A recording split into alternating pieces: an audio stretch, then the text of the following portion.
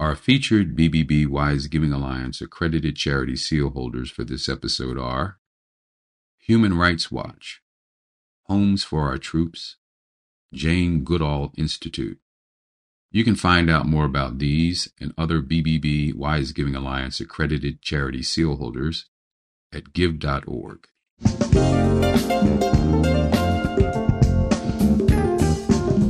You're listening to the Heart of Giving podcast with Art Taylor, powered by bbbgive.org. Here we explore the motivations that form the basis of giving and service. We inspire generosity and celebrate the transformative effects that giving and service have on the human spirit and on community. The conversations featured on the podcast also uncover giving strategies that educate and provide tools to help listeners make impactful gifts of both their time and money. We hope you enjoy this episode. This is the Heart of Giving podcast, powered by bbbgive.org.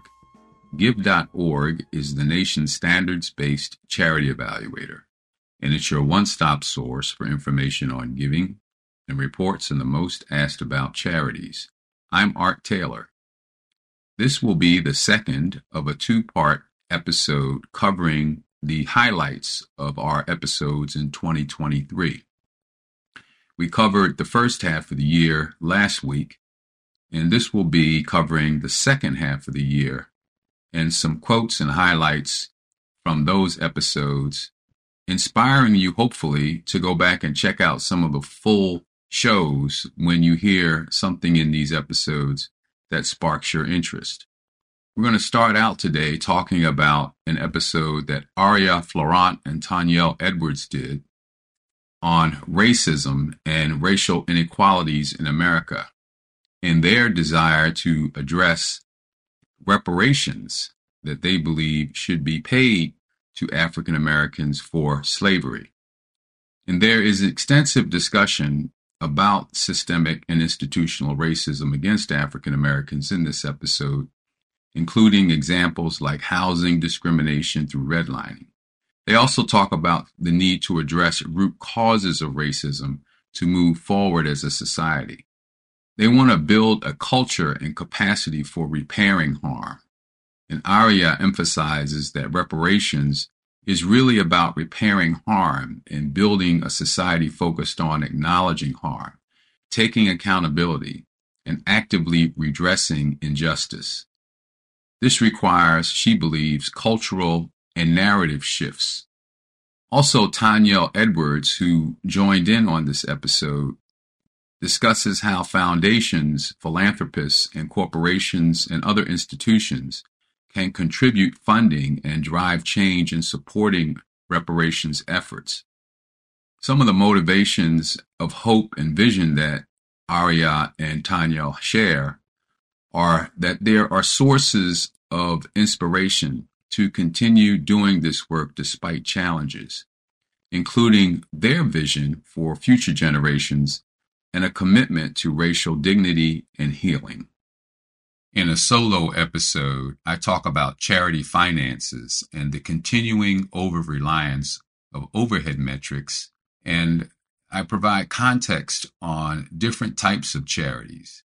I dive into the history behind the public obsession with organizational overhead, and I argue clearly for why overhead alone is a flawed and oversimplified metric.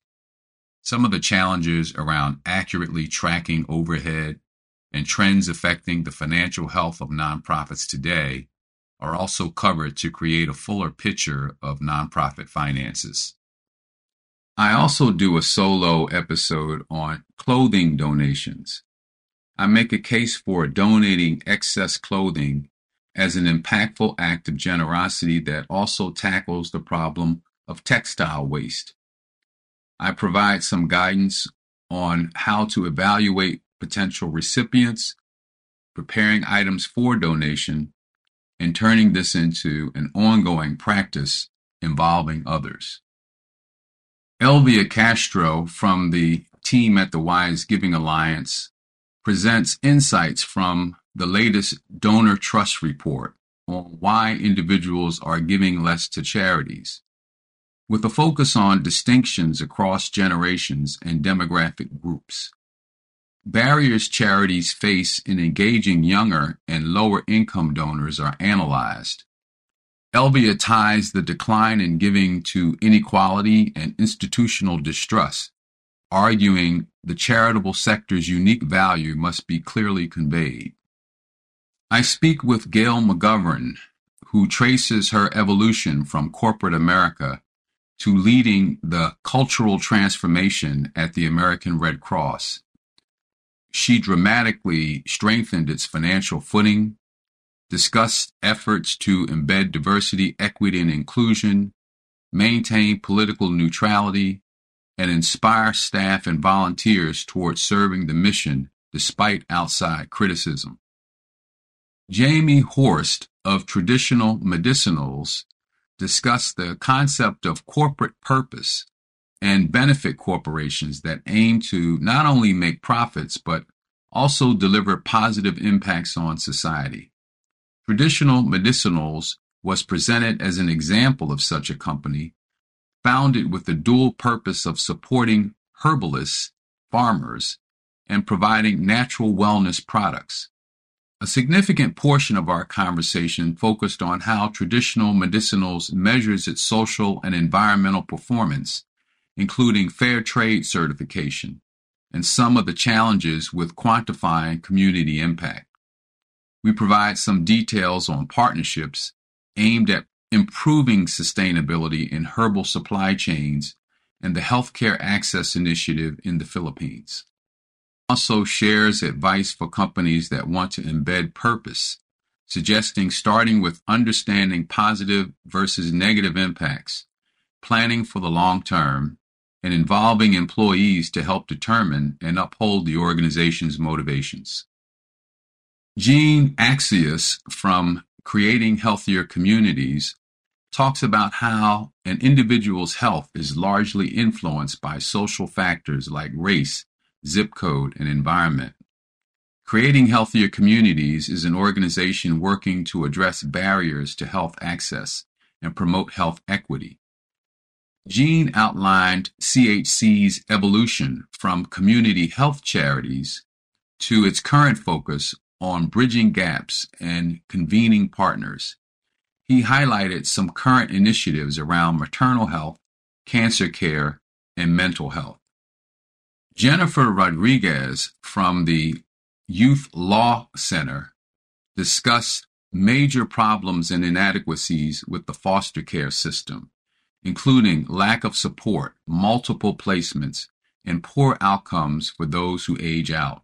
We talk a lot about racial disparities, with statistics shared on higher rates of institutionalization and lower adoption rates for children of color. The importance of loving relationships were emphasized, with the Youth Law Center director highlighting how essential foster parents and community connections are for children's development and future success. Her own difficult experiences in foster care underscored how the absence of a caring, stable adult can negatively impact trajectories. Jennifer provides details on the Youth Law Center's legal advocacy initiatives aiming to both prevent harm and transform foster care into a nurturing system focused on building youth strengths. Several current projects are described, including efforts to reimagine supports for the future and promoting excellent parenting. As I mentioned, she shared her own inspirational personal story of overcoming adversity with help from key mentors, and this illustrated how she found purpose through the work of empowering other youth impacted by the foster care and juvenile justice systems. I spoke with Kitty Block, the CEO of the Humane Society of the United States.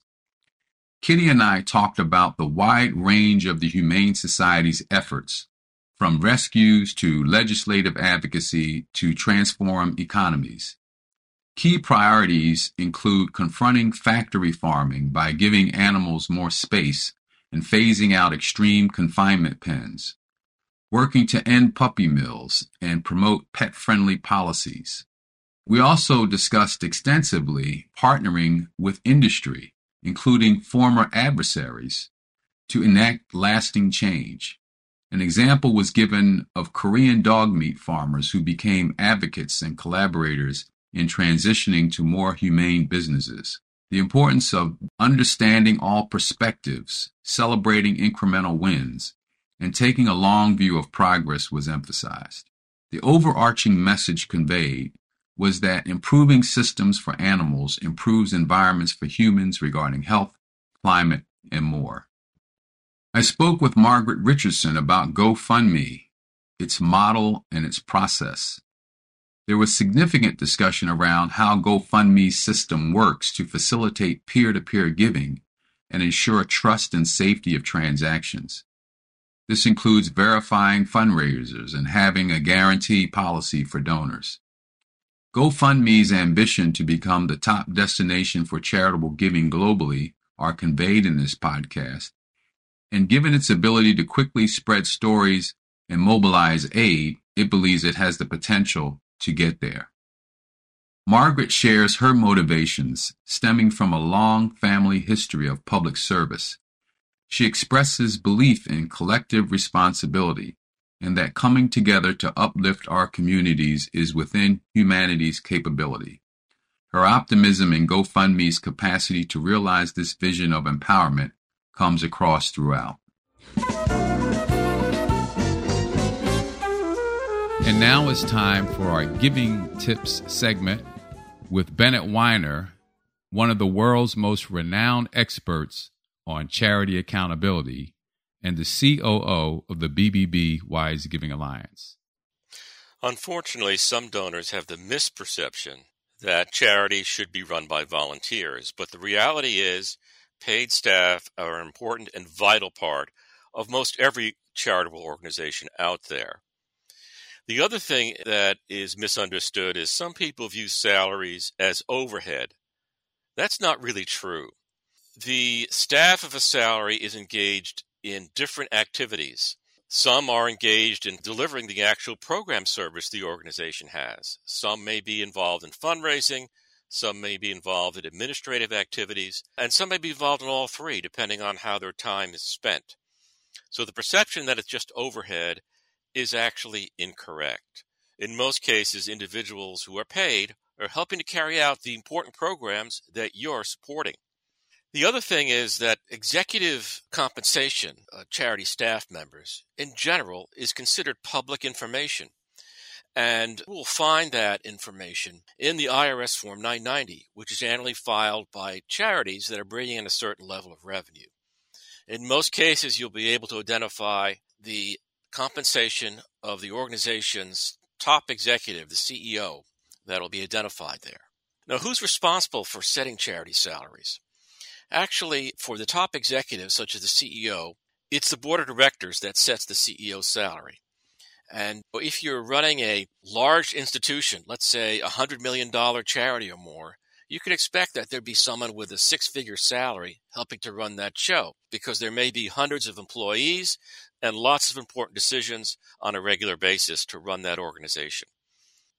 So remember, when you're considering executive compensation and paid staff at organizations, these are the very individuals that help run the organization's program service activities in most cases, and are an important part of delivering the very activity that you want to support.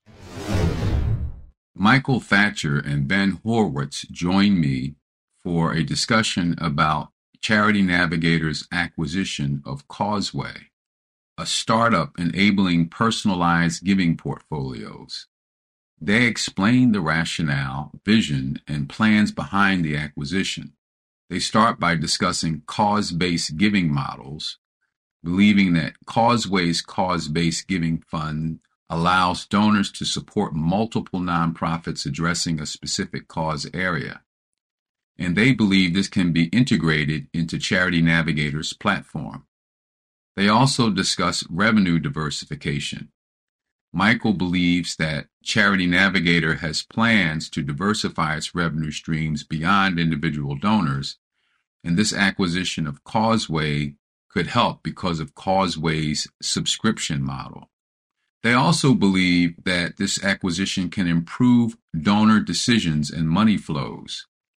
They emphasize how the acquisition will ultimately enable better donor decisions and make it easier for money to flow between donors to nonprofits doing critical work.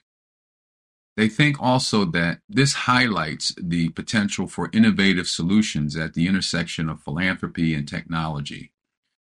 I spoke with Dr. Donald Wood about the Muscular Dystrophy Association's iconic telethon that for decades fueled public awareness and funding for muscular dystrophy research. Don explored various medical breakthroughs that donations have enabled, like identifying the gene linked to Duchenne muscular dystrophy and emerging genetic therapies. Additionally, the dialogue covered the critical role of nonprofits like MDA in advancing treatments by bringing together scientific talent, organizing volunteers, and pushing knowledge frontiers that other institutions deem improbable. Don conveyed his decade-long passion for the mission-driven work, from early research days to the thrill of modern scientific discoveries. While reminiscing about the beloved telethon, the conversation spotlighted MDA's perseverance in driving research, treatments, and hope for various neuromuscular diseases. It exemplified how commitment to a health cause through an organizational vehicle like MDA can catalyze medical innovations that radically transform patients' lives over time. I spoke with Misty Copeland and Karen Campbell about the Misty Copeland Foundation. We explored Misty's early exposure to dance through a local boys and girls club, which set her on the path to becoming a world-famous principal dancer with American Ballet Theater. We discussed systemic barriers and lack of diversity that Misty witnessed and experienced in the ballet world. To address this, her foundation launched the Be Bold program to make dance training more accessible, engaging, and representative for youth in underserved neighborhoods. We also highlighted how creative movement can help young people, especially introverted or marginalized ones, find their voice and confidence. Misty and Karen also conveyed their aims to continue evolving the program's reach and framework to maximize its ability to drive equity in ballet and uplift participants through artistic expression. Misty's inspirational arc was spotlighted. Her dedication to opening doors in dance for the next generation is venerated, and we emphasize the foundation's mission to use Misty's platform and the transformative power of arts to empower youth. I had a wide-ranging conversation with Phil Buchanan, the CEO at the Center for Effective Philanthropy, and we discussed the evolution of the center over the last 20 years into a diverse global resource helping donors be more strategic and avoid common pitfalls. Phil emphasized the need for funders to check assumptions, build authentic community relationships, and collaborate rather than act alone. We also discussed the persistent lack of diversity among foundation boards and leadership, despite recognizing it as an issue. We discussed the positive effects and lessons that can be learned from Mackenzie Scott's high-trust, flexible giving to nonprofits, while underlining the complex both-and nature of effective philanthropy. The conversation we had spotlighted how visible diversity and humble, trust-based partnerships can catalyze real social change versus top-down, lone hero approaches. Our conversation reiterated how mindsets and power dynamics in the funding world need continued improvement. Dr. Karen Knudsen, CEO at the American Cancer Society, and I discussed the American Cancer Society's three-pronged strategy focused on discovery, advocacy, and patient support to improve lives. This encompasses funding cutting-edge research, pushing for legislative changes to enhance access, and providing services like transportation, lodging, and information. Dr. Knudsen stressed the importance of early detection through prevention and screening to catch cancers at more treatable stages. She uses prostate cancer as a case study, noting 5-year survival is nearly 100% when caught early, but screening rates are only 33% nationally. She highlights inequities in cancer burdens and outcomes, especially for prostate cancer, where mortality rates for Black men are 2 to 4 times higher than other groups, despite similar screening rates. Resolving disparities is a major priority. Dr. Knudsen explains key initiatives like training volunteer health equity ambassadors to promote prevention, screening, and establishing patient navigation services as a reimbursable care component to help people through treatment complexities. She conveys that progress has been made in reducing cancer mortality rates thanks to research investments, but expresses concern about declining federal funding threatening advances. Dr. Knudsen urges individuals to develop screening plans with their doctor and emphasizes the life-saving impact of American Cancer Society programs. Alpana Chibra-Zuniga, a DEI consultant who outlines her personal journey as an immigrant and educator, which drove a passion for diversity, equity, and inclusion work stemming from her own experiences with discrimination. This led her to actually co-found a DEI consultancy. She explains how DEI consulting emphasizes understanding an organization's culture and tailoring plans to their needs while keeping focus on addressing systemic inequities that persist despite increasing workforce diversity. She discusses pushback arising against DEI amid wider societal polarization, but remains hopeful given she's witnessed mindset shifts enabling once taboo conversations on race and difference. Alpana stresses embracing discomfort as essential.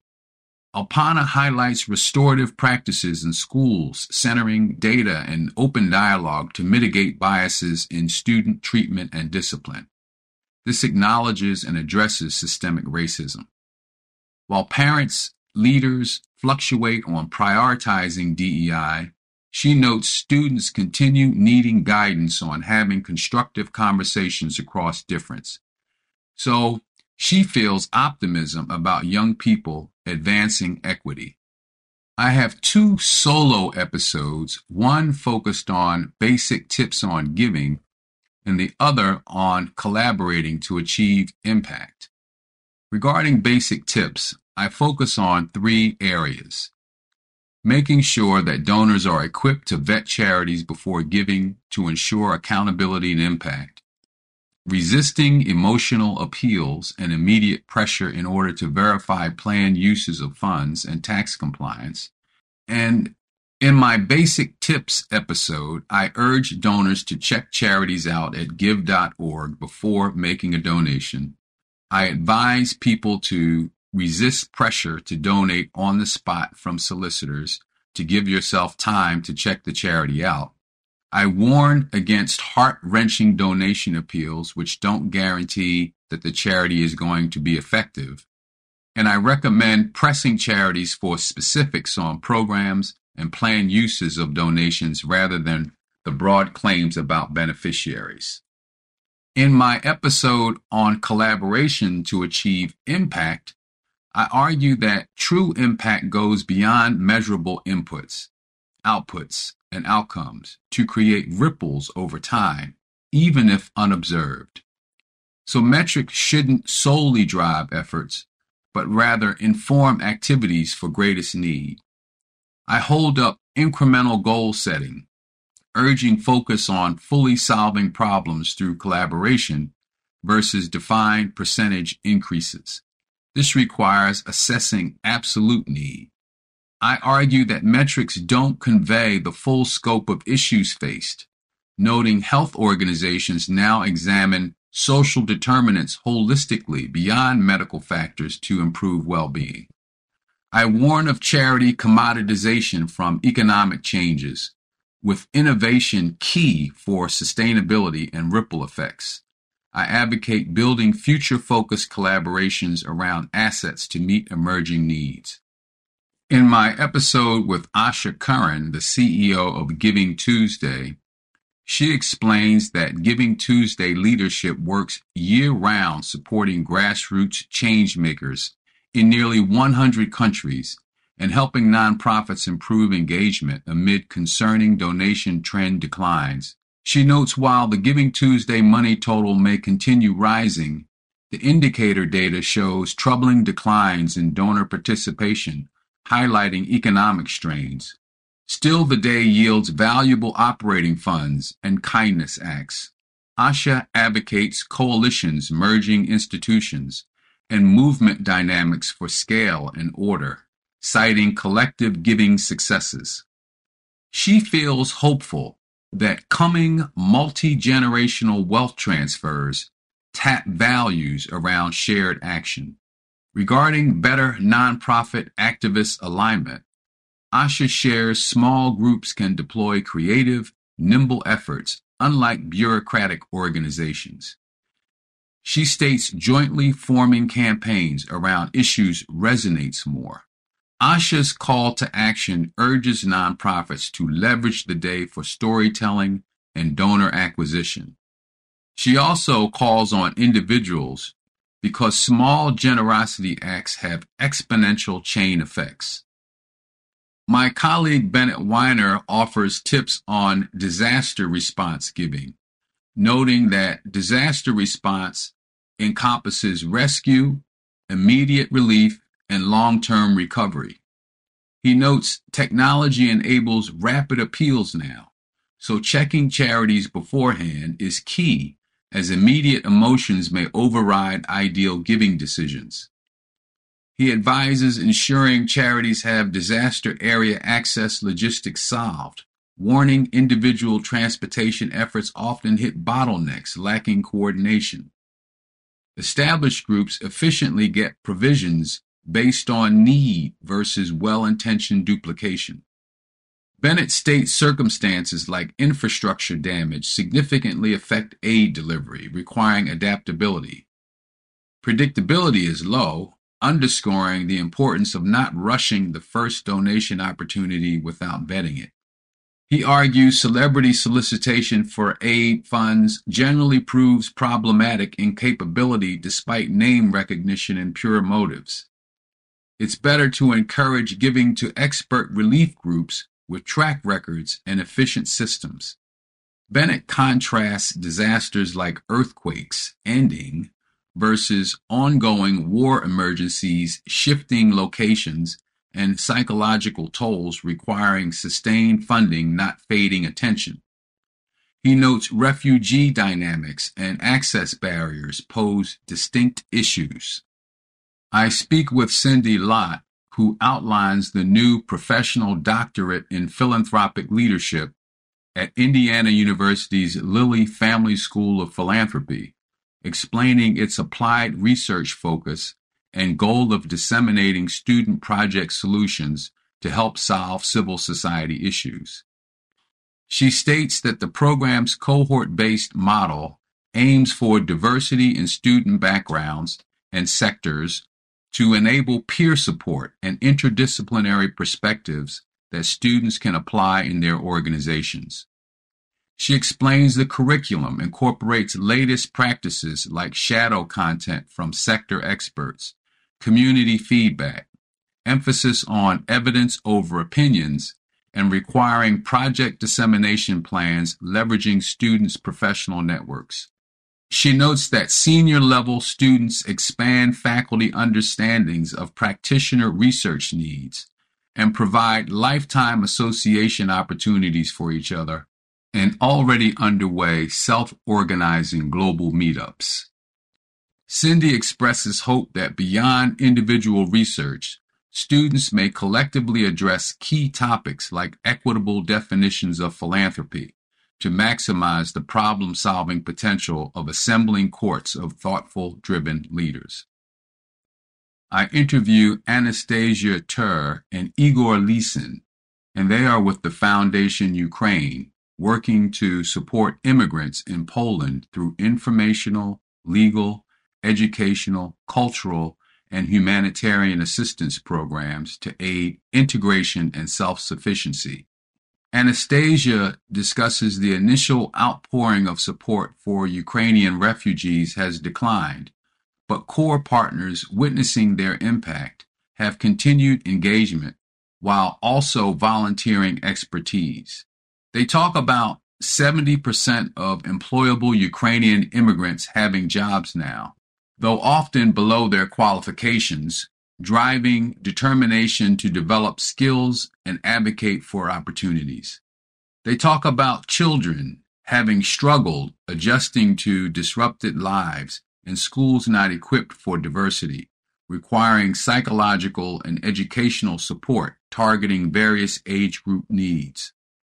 Having a long-term experience with migrants and crisis response has equipped their organization to persist despite fading attention, but more resources and collaborations are vital to sustain their efforts.